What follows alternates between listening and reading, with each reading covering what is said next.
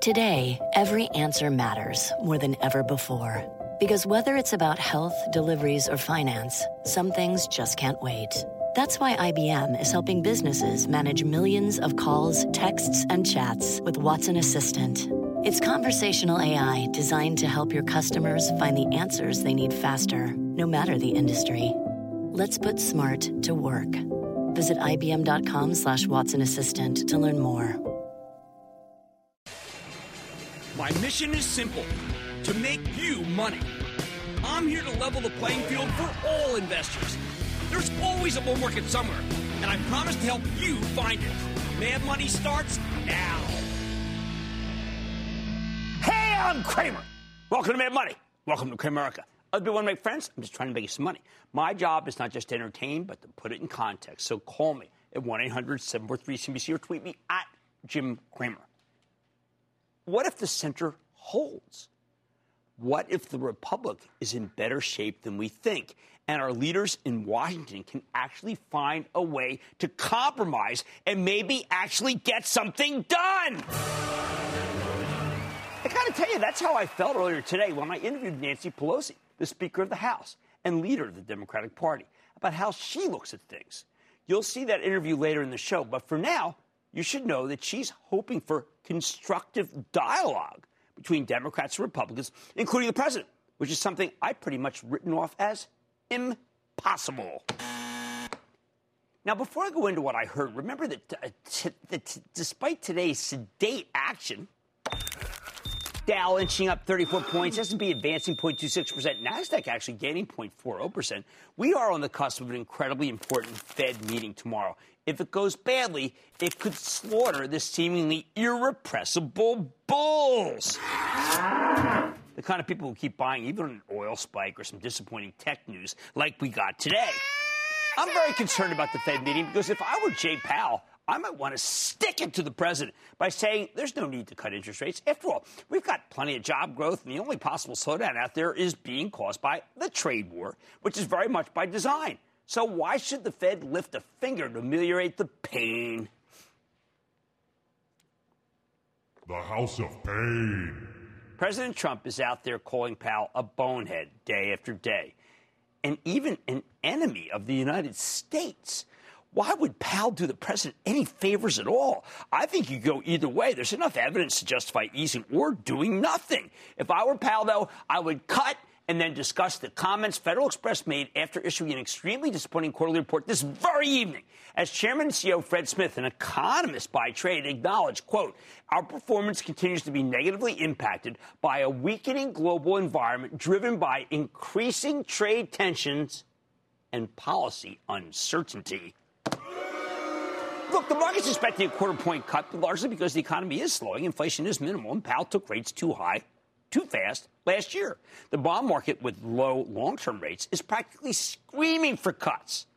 I just don't know if Powell hears those screams. They know nothing! Given that the stock market remains overbought, there's a case to be made that we could get hammered by anything less than a rate cut, with a statement that more cuts could be in the offing if business slows further. We got to have that, too, regardless, of course, for the reason for the slowdown, including the trade war. Powell could hang it all on Trump, that everything would be just fine without the president's tariffs. Pay no attention to the overly aggressive 2018 rate hikes behind the curtain. Look, I have no illusions. Powell's human. Stop trading. It's got to be tempting to refuse to cut rates purely out of spite. But at the end of the day, Powell takes his job seriously. And I don't think he'd do that no matter how miserably the president treats him. That doesn't mean he'll give us what we want, though. He might decide on a more measured pace for his rate cuts, simply because he thinks it's a good idea. Which brings me to Speaker Nancy Pelosi. I know the trade war with China is front and center for many of you, and for good reason, given the jarring nature of the tariffs and the struggle to make the Chinese government change their unfair practices. But to me, the more salient trade initiative is the prospect of this new trade pact among the U.S., Mexico, and Canada, the USMCA outline, that so many executives are worried about because they think it might not be able to pass Congress. Imagine that. The prevailing wisdom here is that things have gotten so rancorous and ugly in Washington that the chances of this thing passing seem to be diminishing by the day. I think a failure would be disastrous for many of the international businesses based here. However, that's not the impression I got after talking to the Speaker of the House. Even though Pelosi isn't buddies with Trump by any stretch of the imagination, she knows that American workers, and especially American farmers, by the way, want this deal, and she believes it should get done. If she can get something concrete delivered, I think she'll shepherd it through the House, provided it has enforcement provisions. Fortunately, I don't think that's actually that much of a sticking point between her and the president. Last Thursday, the Washington Post ran a terrific editorial arguing that Congress shouldn't play politics with the USMCA deal, even if that means the Democrats end up giving Trump a win going into an election year. After speaking to Pelosi, I get the sense that a deal will be made regardless of the presidential political fallout. We talked about a host of other issues, but I think it's important to consider that the two sides, the Democrats and the Republicans, aren't as far apart as you might expect on a very crucial issue. All that said, I sure wish the market hadn't gone up today, even if it only went up a little. The probability of Powell making a misstep, even if he gives us a rate cut, is just too great. Unfortunately, he's chosen to have these press conferences every day after every Fed meeting, a decision that I think has turned out to be very ill-advised, given the tension between the White House and the gentlemanly Fed chief. But once we get through the big bad event of the Fed meeting, we'll have a respite that Washington might be able to fill with meaningful legislation and practicality. Bottom line, I think you need to stand pat. Even if the bulls don't get exactly what they want from the Fed tomorrow, it's just not worth trying to game this market when you know that eventually we're likely to get lower interest rates and maybe even an updated trade deal that replaces the now not so hot for America NAFTA. Two things that would be very good for stock prices. Let's go to Beery in Georgia. Beery! Hi, Jim. My son has a question for you. Sure. Jim, this is Bear from Savannah, Georgia. I am turning 7 tomorrow, and I would love to buy my first stock ever. What do you think about Shell? RDS Shell. I love oil stocks. Well, and Bear, I'm curious if it's a good buy. All right, first of all, the kid's got horse sense because it's got good yield. But you know what? A younger person should not be interested in yield. I want you to go for growth, Beer. I think that Royal Dutch Shell, also, by the way, these fossil fuel stocks, they don't trade so hot. So let's buy some growth. Let's pick up some Adobe at a discount. That's my gift to you. Hey, young kids, please keep calling, especially children. His name is Bear. We like bulls, but we like Bear. Oh, the kid's name is Bear. I want the next kid to be Bull. Or Dan in Ohio. Dan. Hey, Jim, how you doing? Dan, I'm doing well. How about you? I'm pretty good. Hey, my question is about Roku. I'm up about 130%. Is it time to take my money, or do you think it's still got some room to run? Hey, listen, Chief, you're up 130%. You got to take a little schnitzel here. I want you to take out your cost basis, which you can do because you're up that much. And then you can just forget about it and let Roku run. And congratulations. Oh, how much have you made in a Russell Index fund? How much you been in S&P? No, we ought to be brainwashed. We're not allowed to pick stocks because we don't know what we're doing. Not! Stand pat, people. It's just not worth trying to game this market on a day-to-day basis. Eventually, we're going to get a respite. Hey, on Mad Money tonight, if the Dow breaks out, which two stocks could lead the way? I'll reveal the names. Tonight's off the charts, and I think the bulls will like it. Then, I sat down with Speaker of the House Nancy Pelosi to talk everything from China to North American trade deal. Do not miss my exclusive. And I'm talking to CEO of Adobe, fresh off its report. What does the market rotation out of cloud software stocks mean for the company going forward? And is the stock a buy or a sell? I say stay with Cramer. Don't miss a second of Mad Money. Follow @Jim Cramer on Twitter. Have a question? Tweet Cramer. #MadTweets. Send Jim an email to madmoney@cnbc.com or give us a call at 1-800-743-CNBC. Miss something? Head to madmoney.cnbc.com.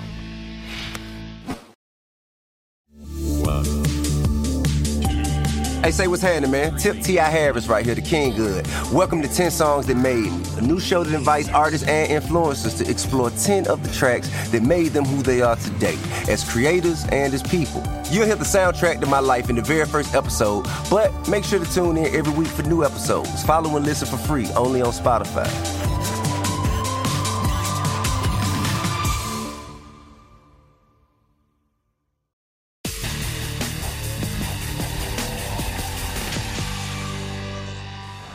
After a roller coaster over summer, the averages are back to within spitting distance of their all-time highs. So how do we make sense of this market?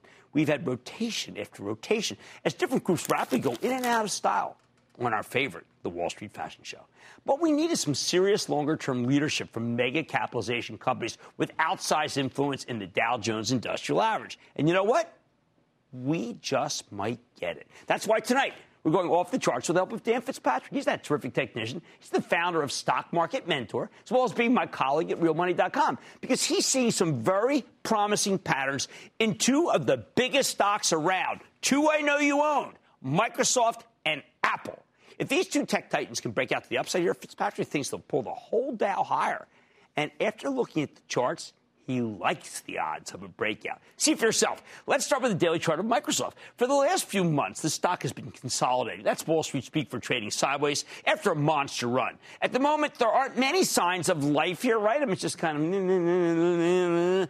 Fitzpatrick points out that Microsoft's 50-day moving average has been drifting sideways. The moving average convergence divergence, or the MACD, an important momentum gauge, is resting right on the midline, meaning there's no trend whatsoever. However, when you dig deeper into this chart, you can feel a pulse.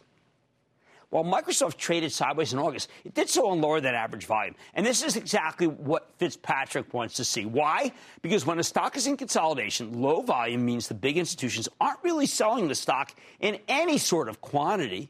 They're just doing a bit of profit taking. And that's what we want. Meanwhile, look at these black lines that are called Bollinger Bands, okay?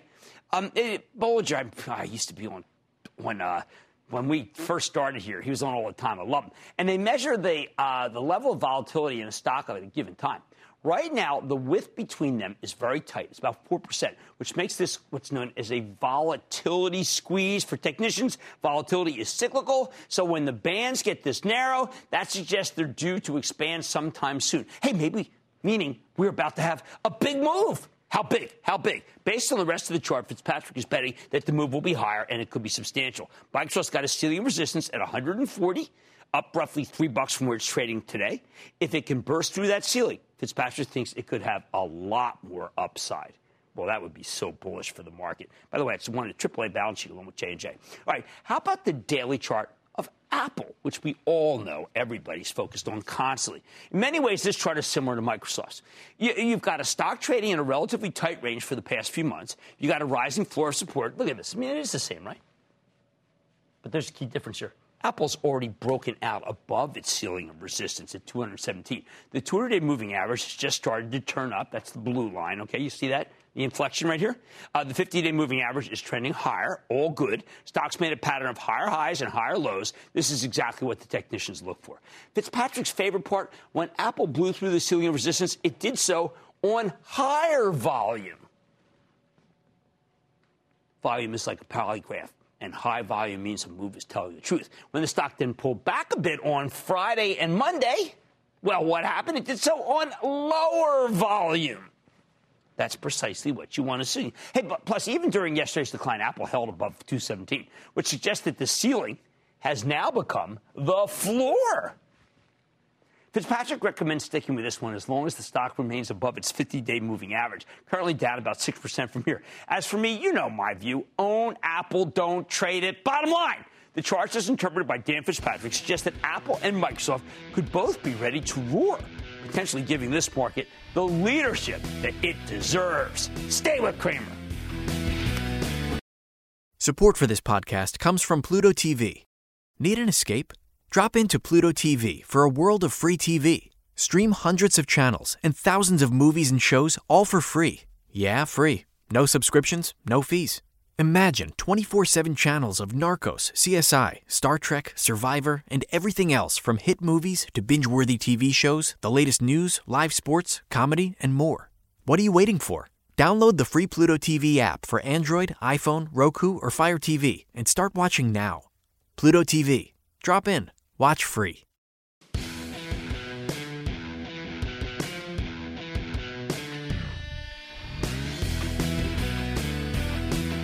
Ever since the new Congress was sworn in at the beginning of the year, we've had divided government, with the Republicans controlling the presidency and the Senate, while the Democrats hold the House of Representatives. Under divided government, nothing big gets done unless both sides are willing to compromise, meaning President Trump needs to come to an agreement with his arch-rival, Nancy Pelosi, the Democratic Speaker of the House. But is compromise even possible in this ultra-polarized political climate?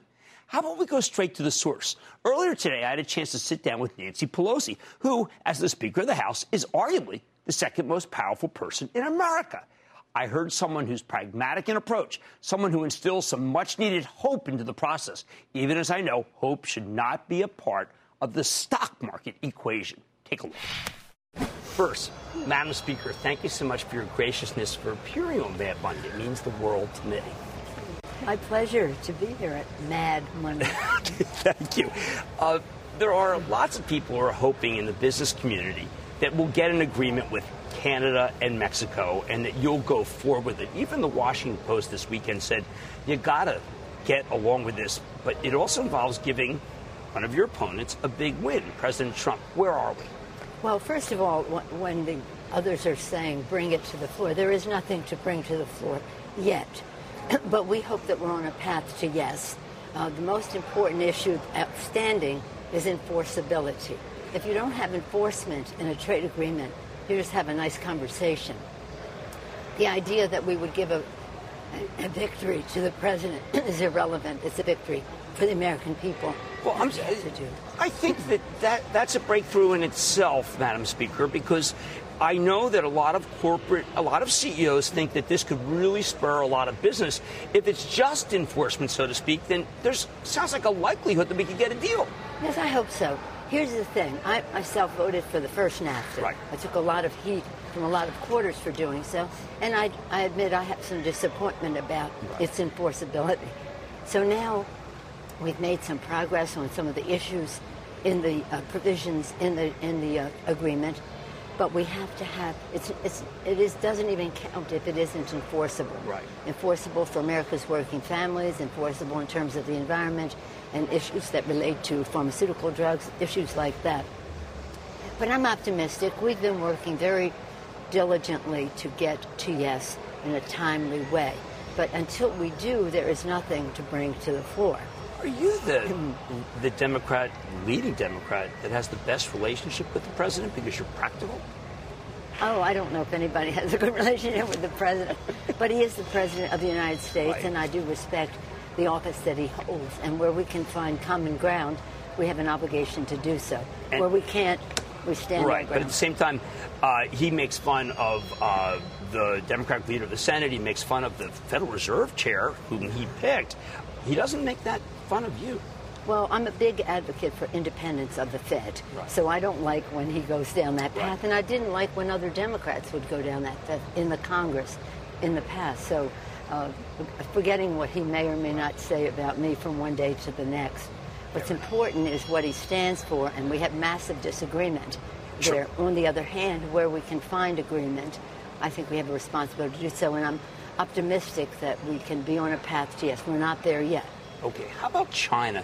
Do you believe China is a threat to the U.S. hegemony? Do you think that because of intellectual property theft, because of subsidization of industries that have wiped out some of our industries, that tariffs might help? Well, let me just say on the China question, I've been involved in this since Tiananmen Square, fighting the Chinese on human rights, but at the same time thinking, well, in terms of 30 years ago, the trade deficit with China was $5 billion. I thought, oh my goodness, for $5 billion we could use our leverage, stop their violation of our intellectual property, stop the get market access, stop proliferation of weapons of mass destruction, and free prisoners arrested at the time of Tiananmen Square. $5 billion a year. Corporate America, they fought that. I could win every vote in the Congress. I couldn't override a presidential veto. No, you have it all wrong. It's all going to work out. Just peaceful evolution. You know what the trade deficit is now? Over $5 billion a week. A week? A week. Okay. It went from $5 billion a year to $5 billion. So we have, the American consumer has subsidized the growth of the middle class in China. They cannot be ignored, but they cannot continue to violate our trade relationship. I think the president had to do something about it. I'm not sure he went the right way. I think we should have done it multilaterally with the EU and the rest. And what I would say is, whatever path you want to take to improve a trade relationship, do not empower the other side to hurt your farmers and your consumers. Now, again, what I hear is that we do have to not take it for granted that the deficit with China is an okay thing. You want that changed. Yeah, of course, and it shouldn't be that way. And not only is it large, it's the percentage of imports from China to exports to China from us is just too big. I wish there were an easier way, but you think multinational attempt, rather than build a coalition, would be better than what's going on with the presidential tweets? Well, what are we doing? But right now we're having a debate in our national defense bill about do we include an increasing amount of money that we give to farmers because they're at a disadvantage. Why should our farmers have uncertainty because of the tactic that the president used, rather than the president having an approach that shows our strength, right, uses our leverage, but doesn't make our farmers pay the price? But at the same time, just to push back a bit, the Chinese have been unrelenting in taking American jobs. It's been going on for years. You've been a speaker about that. Is this a way to stop it? Well, it has to be. I mean, the status quo cannot continue. But I will say that, there are many other ways we can work with China, whether it's climate change issues and the rest of it. It's not a question of saying, I hereby declare that all businesses should come home from China. I mean, really? Very fair. Really? Now, let me switch topics for a second. Single payer, national health care versus health care insurance for all. You seem to want to take a breath and say we can't break the budget. You seem to be the only person who's thinking about not breaking the budget. What's the right path here? Well, we think the right path is the Affordable Care Act, and that is a path to health care for all Americans. Right. I always say to people, when we win, we can put everything on the table and see what it means in terms of benefits for the consumer, cost to them, and cost to business, to corporate America, which is paying a lot of the price, right, as well as cost to the federal government and local government. So I believe that the path is to health care for all is a path that is following the lead of the Affordable Care Act. When I listen to the candidates in the debate, it seems like the majority do not necessarily favor that path. Is there a way to rein people in? Is there a way to say, listen, we're not going to bring that in the House? Well, when we win, and I anticipate that we will win the House and hopefully win the Senate and certainly win the White House, but in the course of all of that, let's use our energy to have health care for all Americans. And that involves over 150 million families have health care through the private sector, through insurance companies, and we don't want to empower insurance companies, but we want to empower. Now, what the Affordable Care Act did, it not only expanded health care to 20 million more Americans, it increased the benefits. No longer having a pre-existing condition prevented you from getting health care. No lifetime limits, no annual caps on the health coverage that you can have. It empowered, it was actually called Patient Protection Affordable Care Act. And that, I think, is the path we should go on. I think that what is being put forth, I said, if that's what you believe, God bless you, but know what it entails and what that debate would be like. But it isn't about national health care. It's about a single payer. Okay. Now, I always say at the top of Mad Money, it's not about friends, it's about money. But we do have a mutual friend in Mark Benny, and co-CEO and founder of Salesforce. He believes that business, he's got a great new book out, business has become the best platform and agent for social change. Do you agree? It could be. And in Mark Benioff's case, it is. But I do think that there's much more room for us all to work together for social change. The poet Shelley said the greatest force for moral good is imagination. So let's combine imagination with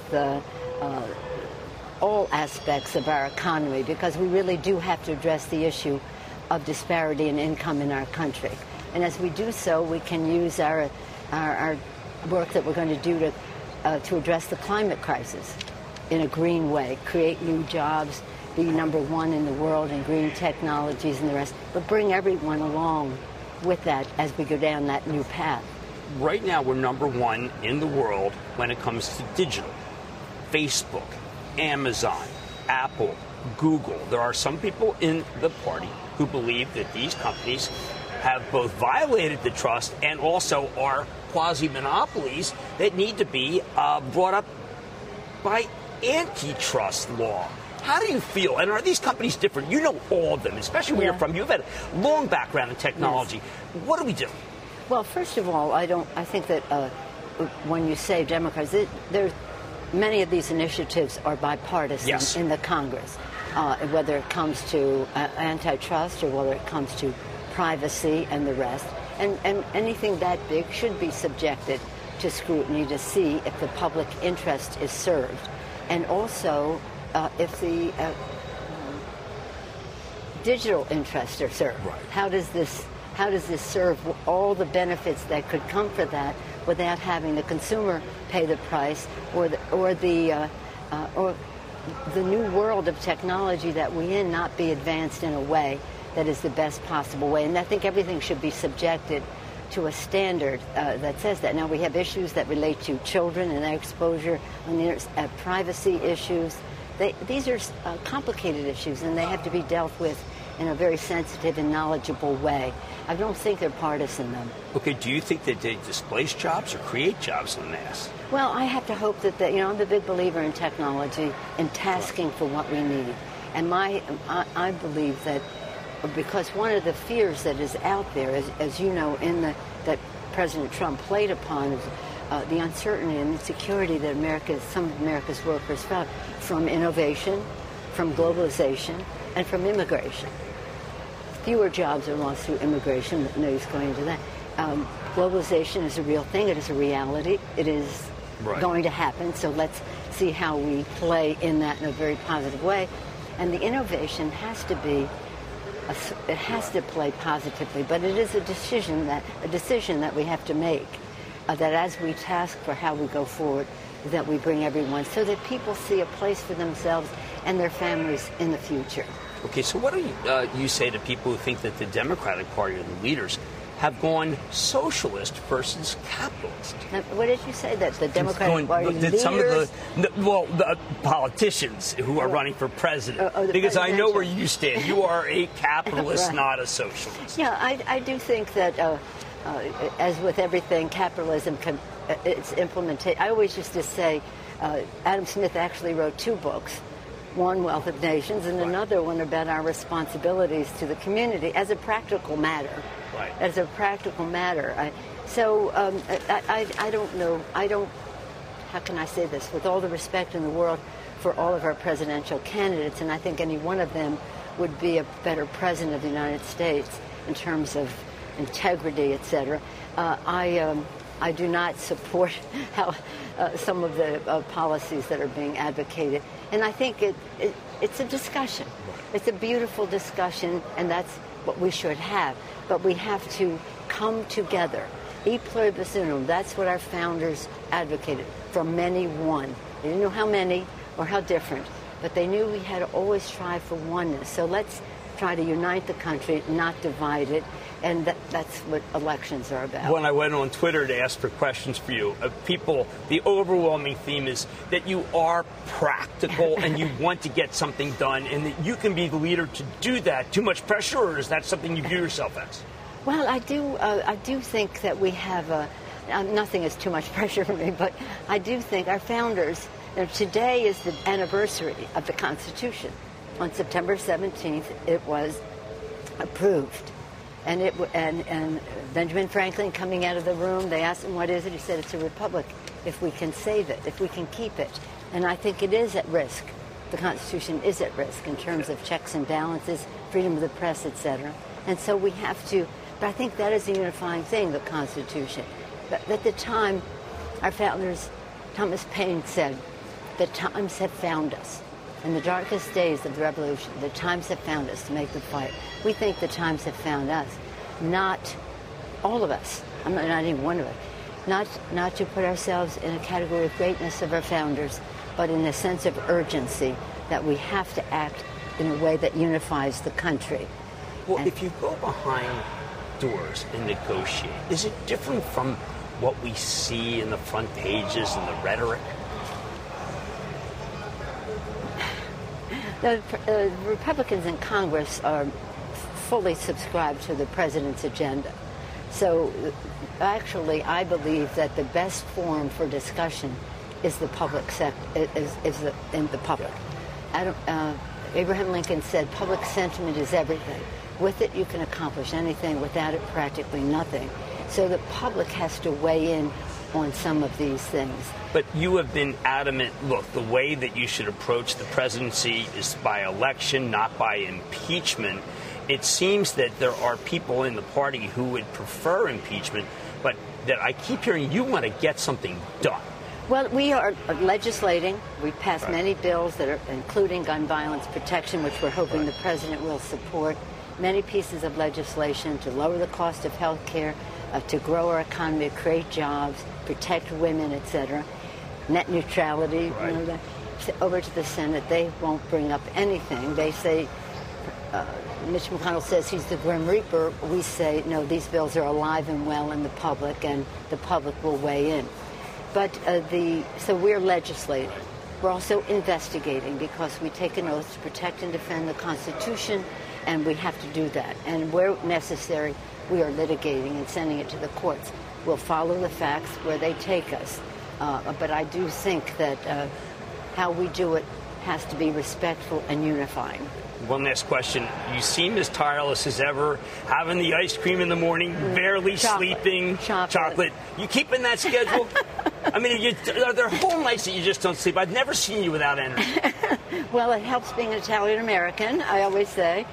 Dark chocolate, that's my method, and a wonderful family, a wonderful husband who helps with all of it. Paul's lovely. So. All right, I want to thank you so much. My pleasure. And Speaker of the House, Nancy Pelosi, just thank you for being on Mad Money. My pleasure.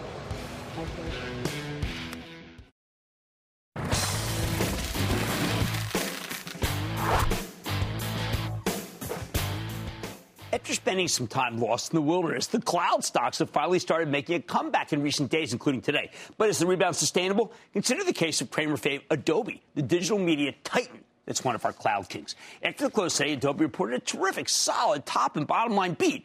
Unfortunately, the guidance was viewed as a little weak, and the stock ended up getting slammed in after-hours trading. So is this a viable pullback, or do we need to be more cautious?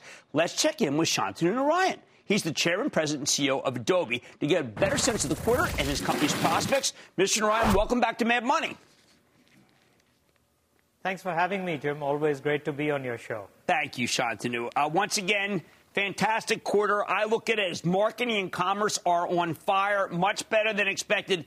Are these the kind of customers that are the $33.99 customers, the $79.95 customers? Are these big customers or small and medium? What's doing it? Well, Jim, we actually experienced growth across all three of our segments. And so when you looked at Creative Cloud and the net new ARR that we got in that segment of the business, that was a record for a Q3 many years after the introduction of the product. Document Cloud had an exceedingly strong quarter, and we're seeing tremendous adoption of our paper-to-digital initiatives.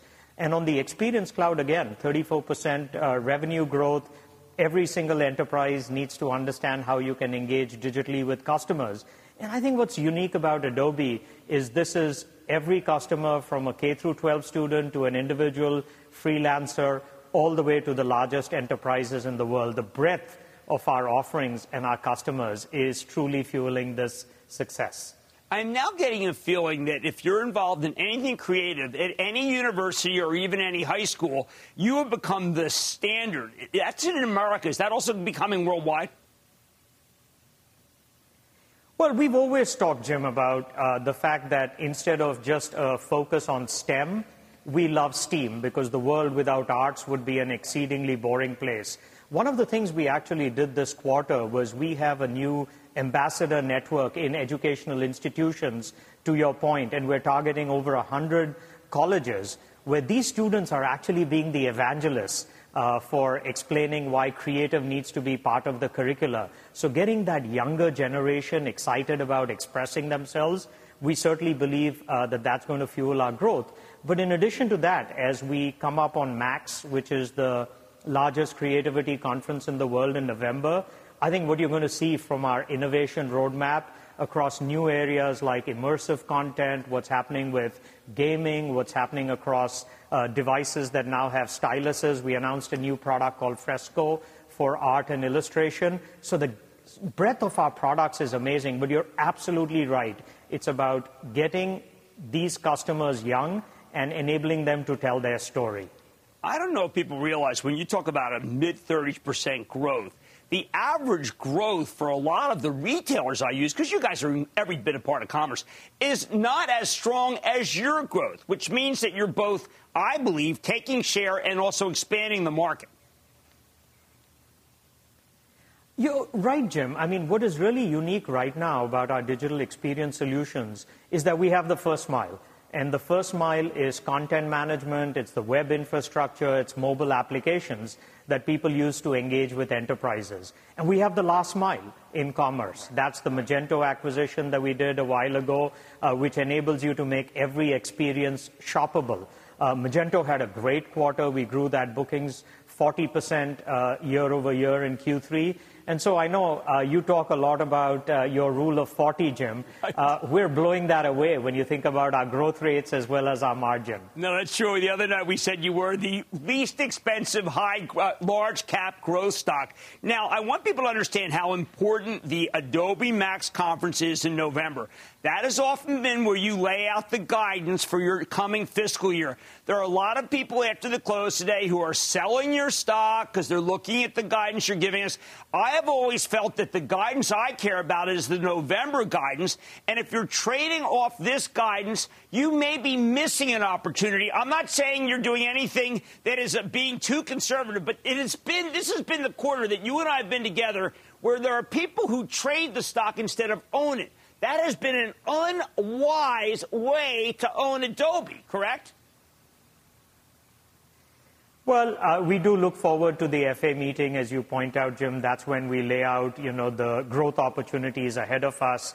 We talked last year about how we had a greater than $100 billion addressable market opportunity. We're growing the top line 20%. Our Q4 targets show that revenue growth will be north of 20% with EPS growth accelerating even above that. So we're in rarefied atmosphere. We're focused on delivering an incredible innovation roadmap across all three of our clouds.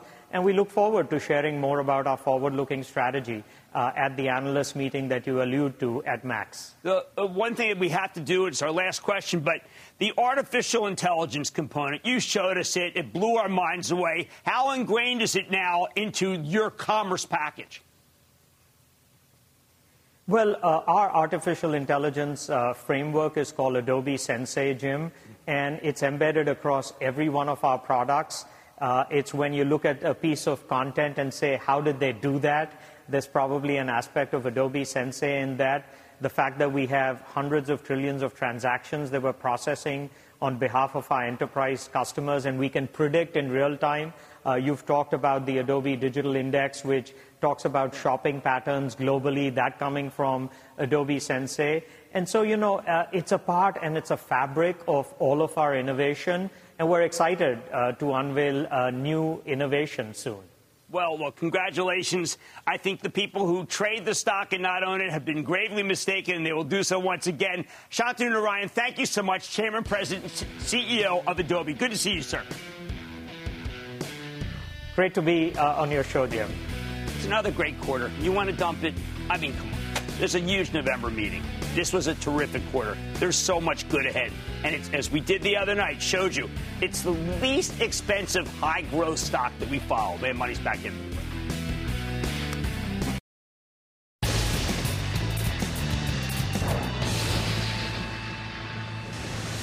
It is time. It's over the light. And then the lightning round is over. Are you ready, Skate? Guys, over the lightning round. Let's start with Robert in Illinois. Robert. Good afternoon, Mr. Cramer. Long-time listener, first-time caller. Long-time, first-time. First of all, thank you for all you do for teaching us, the home gamer, about investing, the importance of doing our own research, and for making us better investors. Yes.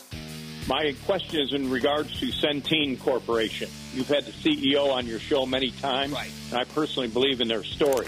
The company's earnings per share is expected to grow 24.9% this year, but the stock has taken a little bit of a dip lately. Is this a good buying opportunity? I think it is. I'm beginning to believe that the worries about managed care stocks are overdone, and you've got to do some buying, and Neidorf's doing a good job. Jeff in California. Jeff! Jim, Jeff from San Diego. Yeah, what's happening? Well, listen, I admire and thank you for all your insight and keeping us all informed out here. I just bought a bunch of Lynette a couple weeks ago, LTI, and it had a great run. So I went in and bought 50% more late last week. You think I got too greedy? Yeah, I do. I think that this is really a short squeeze, and you're part of it because I don't really like their core business model. I don't want, to me, I would not buy anymore. I think you've got enough. If anything, I would be off the table. Let's go to Paul in California. Paul. Booyah, Dr. Cramer. Thank you for all of your information and knowledge. Thank you. I wanted to share a stock with you that I wanted to get your opinion, whether it passed the rule of 40. Fastly, FSLY. It's computing content delivery. It's computing really, really hard. Stocks had a good run. I actually want to buy here, throw a little switcheroo at you. If NVIDIA could merge with Mellanox, you'd have the ultimate edge computing company, and that's the one I want you to own. Adam in New Jersey. Adam! Hi, Jim. How you doing? Good. How about you? Very good.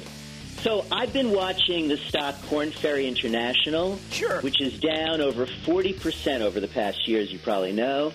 I know you've had the CEO, Gary Burnison, on your show a few times. So what is happening with that company? Let me look into it. That is shocking to me that stock's down. By the way, Endeavor just filed to go public, which is my agent, full disclosure, and I think that's going to be a great buy. And that, ladies and gentlemen, conclusion of the Lightning Round. The Lightning Round is sponsored by TD Ameritrade.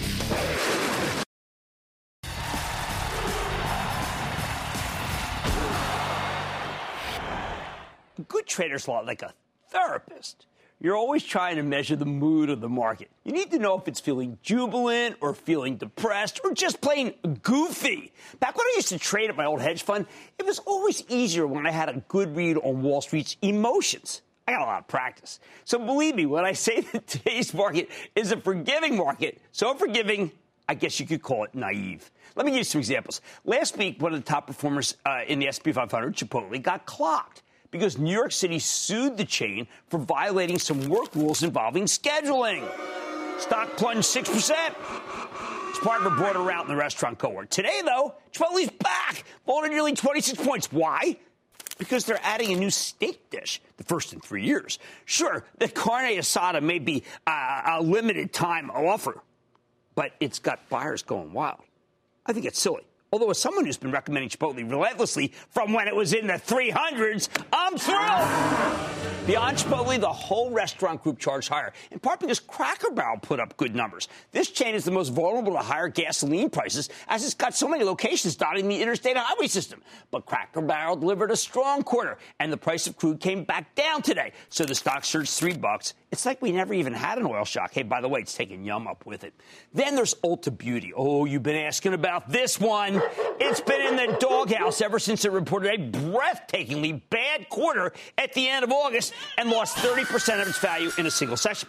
But today it's showing signs of life. I know the cockroach theory, where if you see one missed quarter, that means you're likely to have money more. Yet buyers are lining up to take advantage of what seems like a developing floor in the stock. Could the punishment be over? It wouldn't surprise me. Ulta's a very well-run company, and I think its earnings miss was the result of a rare misstop, not a continuum.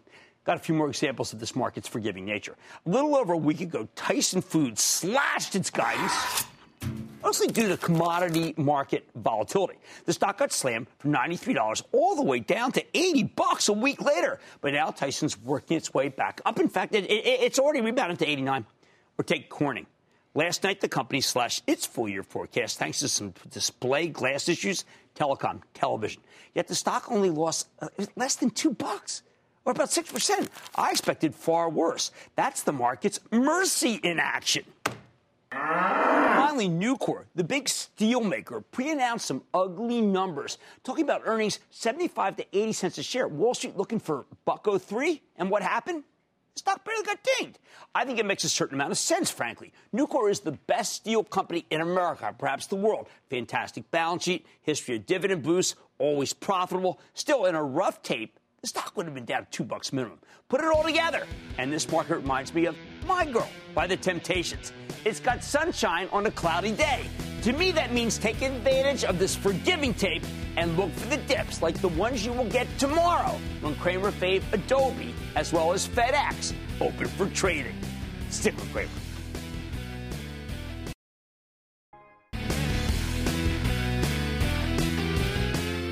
Now, I know the stock of Adobe is going down in after-hours trading, but you have to understand that this is this weird interlude between September and the November giant analyst meeting where, historically, Shantanu Narayan has actually guided up. So do not be a sucker and blow the stock out while it's down. I like to say there's always a bull market somewhere, and I promise to try to find it just for you right here on Mad Money. I'm Jim Cramer, and I will see you tomorrow! CNBC's Workforce Executive Council is a premier group of C-suite human resources executives from leading companies across the country. It offers a members-only portal and chat, plus exclusive industry content, with access to breaking news calls and digital networking experiences. The network and resources HR leaders need now. Apply to the Workforce Executive Council at cnbccouncils.com/WEC.